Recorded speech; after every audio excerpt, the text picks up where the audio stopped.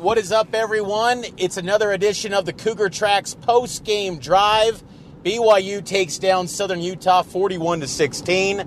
I'm your BYU insider, Mitch Harper, with KSLSports.com. A rainy drive, and again, if you're new to this, my hands are on the steering wheel. I'm recording this as I drive home from Provo back to Murray, Utah. When it's daytime and it's not late at night, like typically a BYU football game usually ends, I'm always hitting Canyon Road, baby. Leaving Canyon Road and then taking that 8th North exit. I never deal with University Parkway. I don't know about you guys. I don't know how you drive, but I never go on University, ever. When I'm going to practice, to the indoor practice facility, I'm hitting up Center Street. When I'm going to a BYU game at LES, it's 8th North. Never hitting up University, ever. I avoid that street completely. Anyway, I digress. BYU, again, takes down Southern Utah 41-16, giving you my post-game thoughts as I drive home. It's about 6:55 p.m. here in Provo, getting soon into Orem. I thought BYU made a lot of improvements today. I thought BYU took strides forward, but like Kalani Sitake said, there's still areas to improve. And that's what I put up in my article on KSLSports.com. By no means is BYU a finished product. Keaton Slovis, though, he gave you a proof of concept that when given time, he can deal and produce at a high level.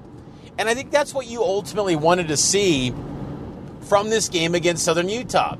You didn't want to see, a bunch of, a lackluster performance. You wanted to see a well-equipped offense that's performing at a high level, and the total final number, that wasn't the main focus. It was execution and how crisp the offense flowed.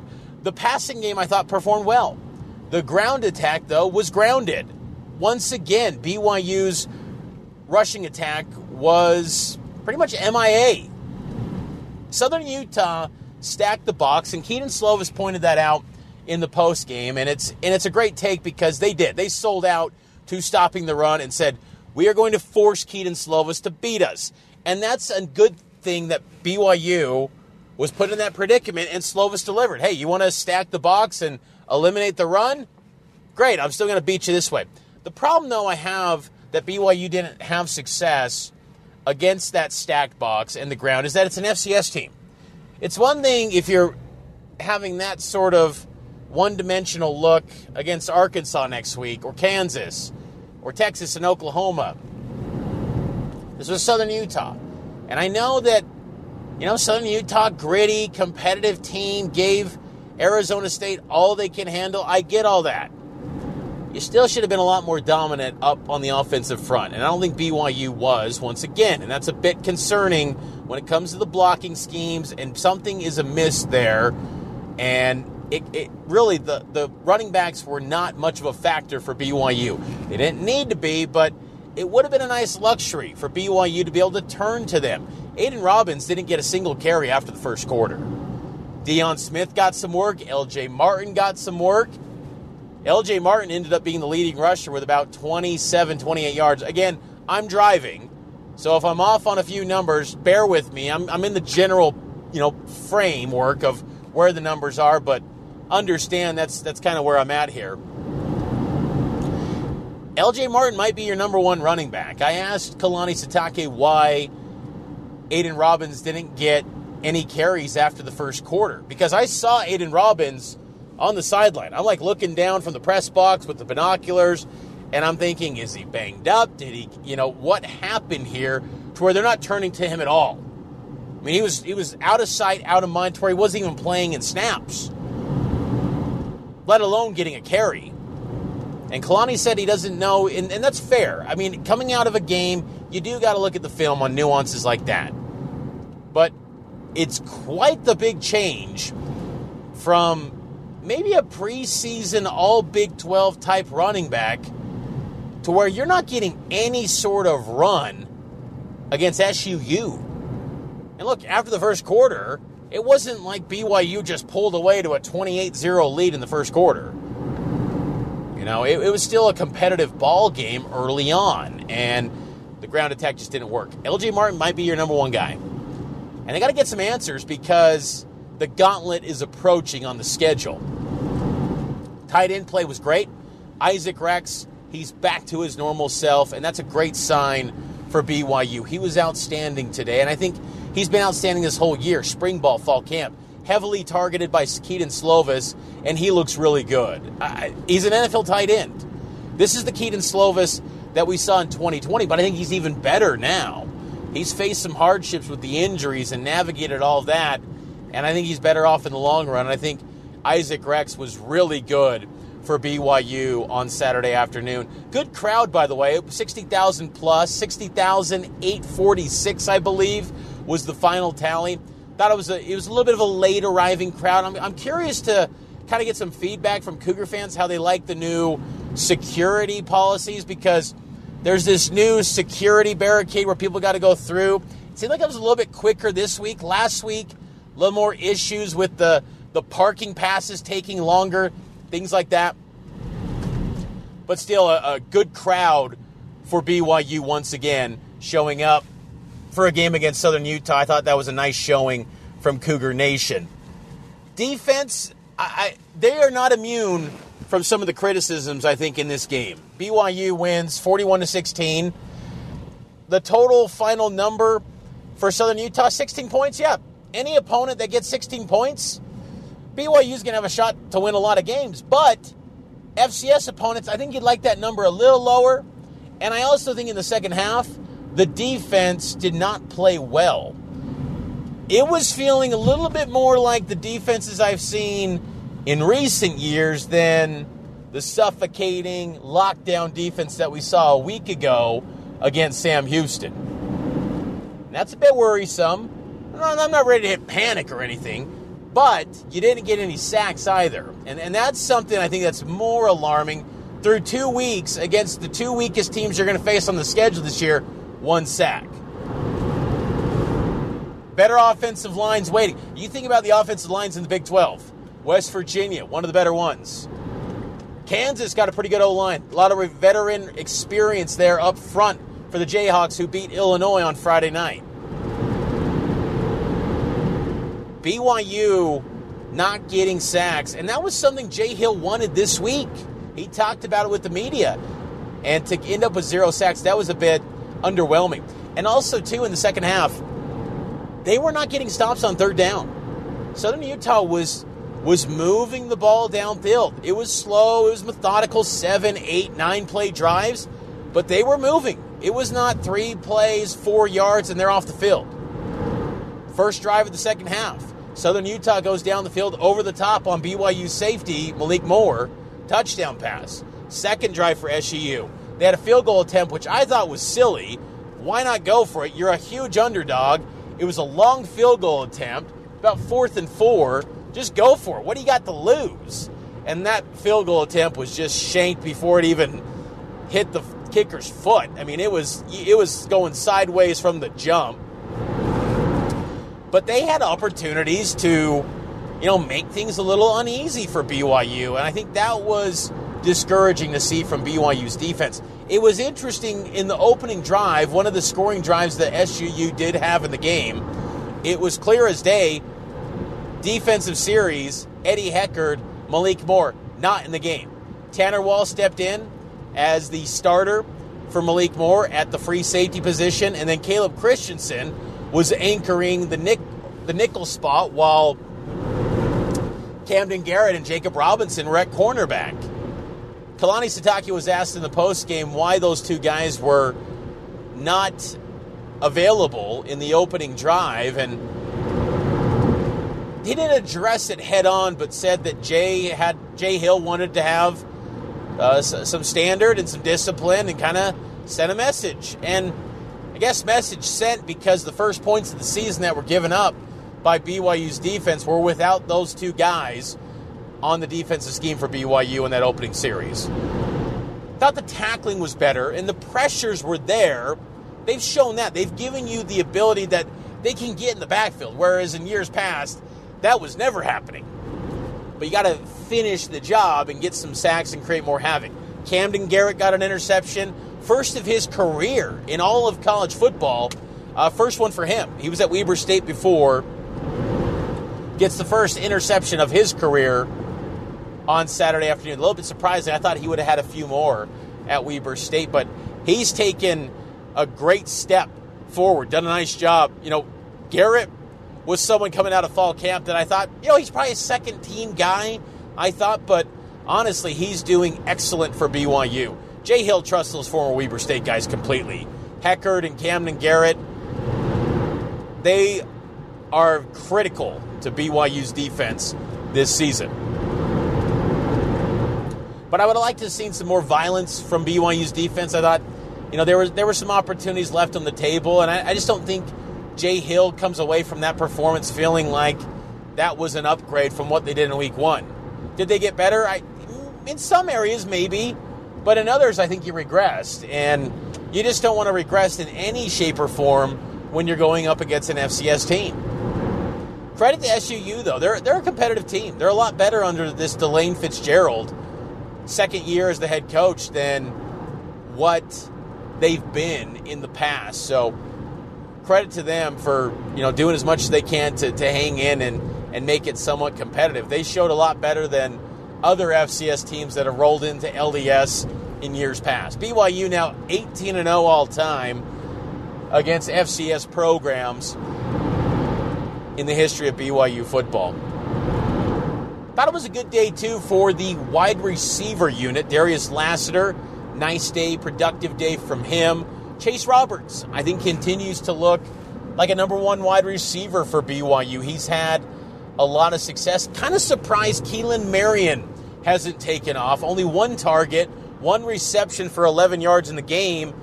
Not much of a factor thus far through 2 weeks. I kind of saw him in the postgame, him and Darius Lassiter. They went on IG Live moments after the game. They were in the postgame locker room celebrating, enjoying the win. And that's fun stuff. I mean, that's college football at its finest. Guys enjoying a win because, look, you only get 12 guaranteed opportunities.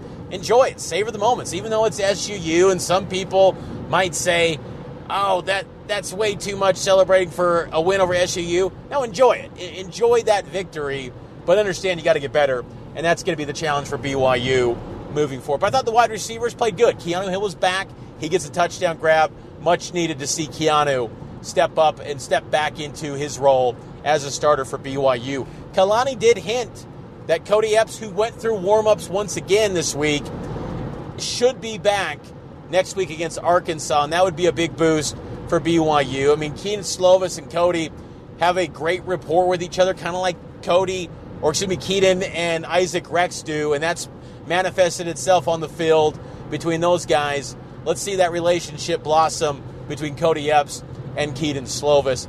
The special teams unit also, what a moment from them. Blocked punt on a day Harrison Taggart gets the block on a day where special teams coordinator Kelly Papinga was not with the team. He was in attendance at his nephew's funeral, Julius Papinga, and my prayers and heartfelt condolences to Brady Papinga and his family on the passing of Julius Papinga. I can't even imagine losing a son in such a tragic manner. Sounded like a great kid.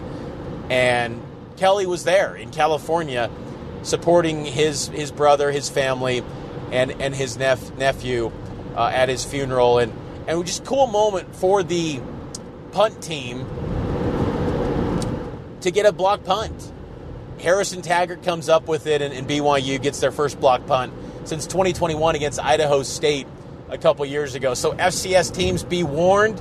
You come into LES, you're probably going to have a block punt against BYU. Also, BYU's punt team, Ryan Rico, continues to shine. He was the co-special teams player of the week in the Big 12 this week.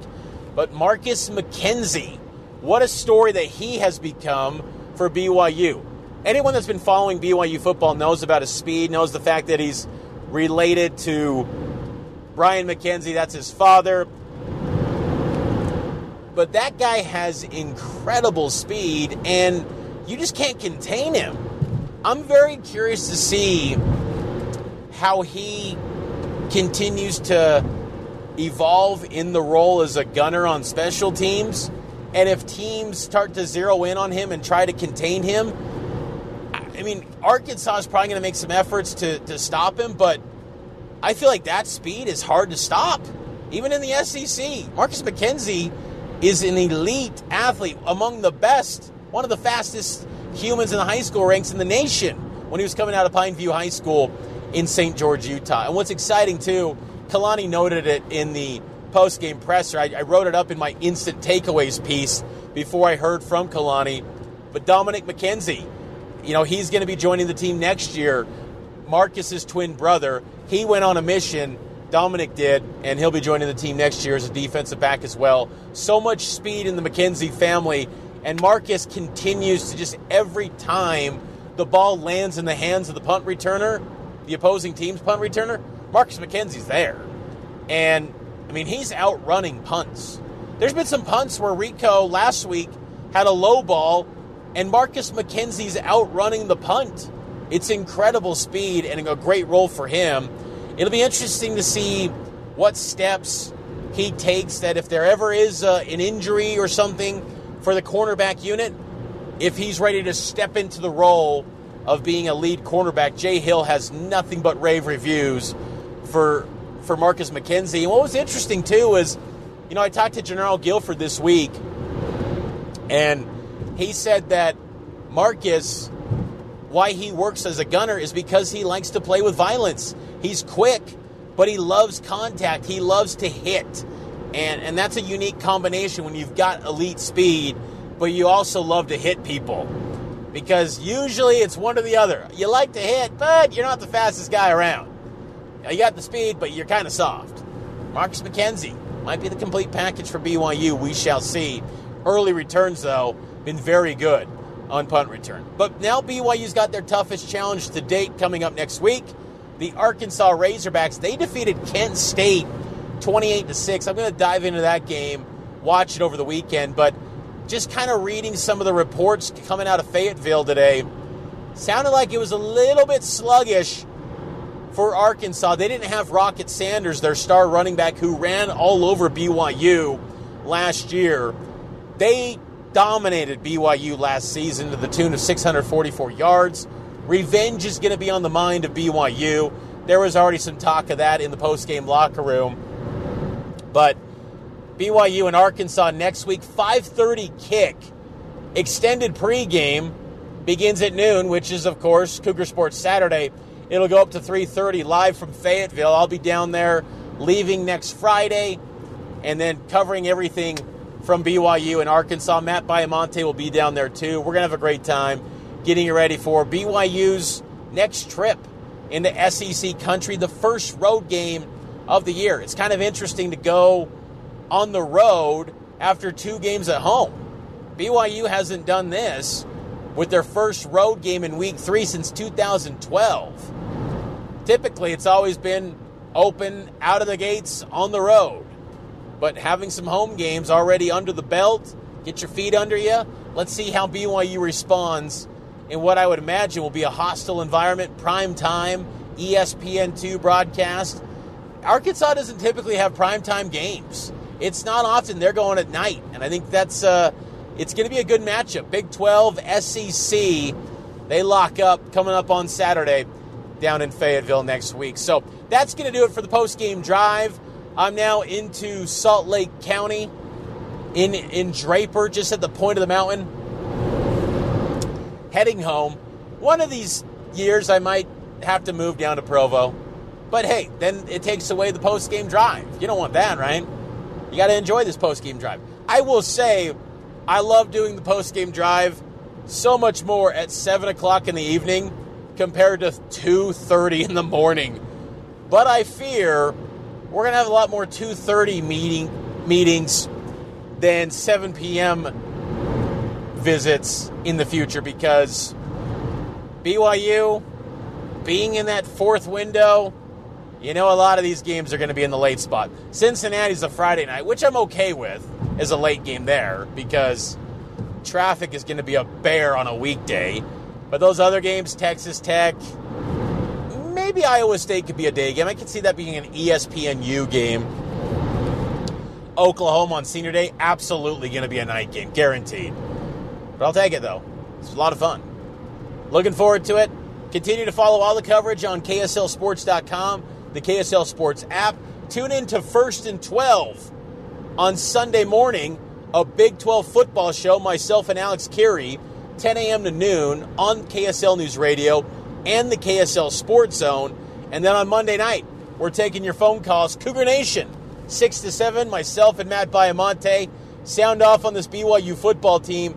Share your thoughts on how you think this team is playing through 2 weeks as they get ready for the Razorbacks in Week 3. Talk to you next time here on the Cougar Tracks podcast, and it's always powered by KSLSports.com.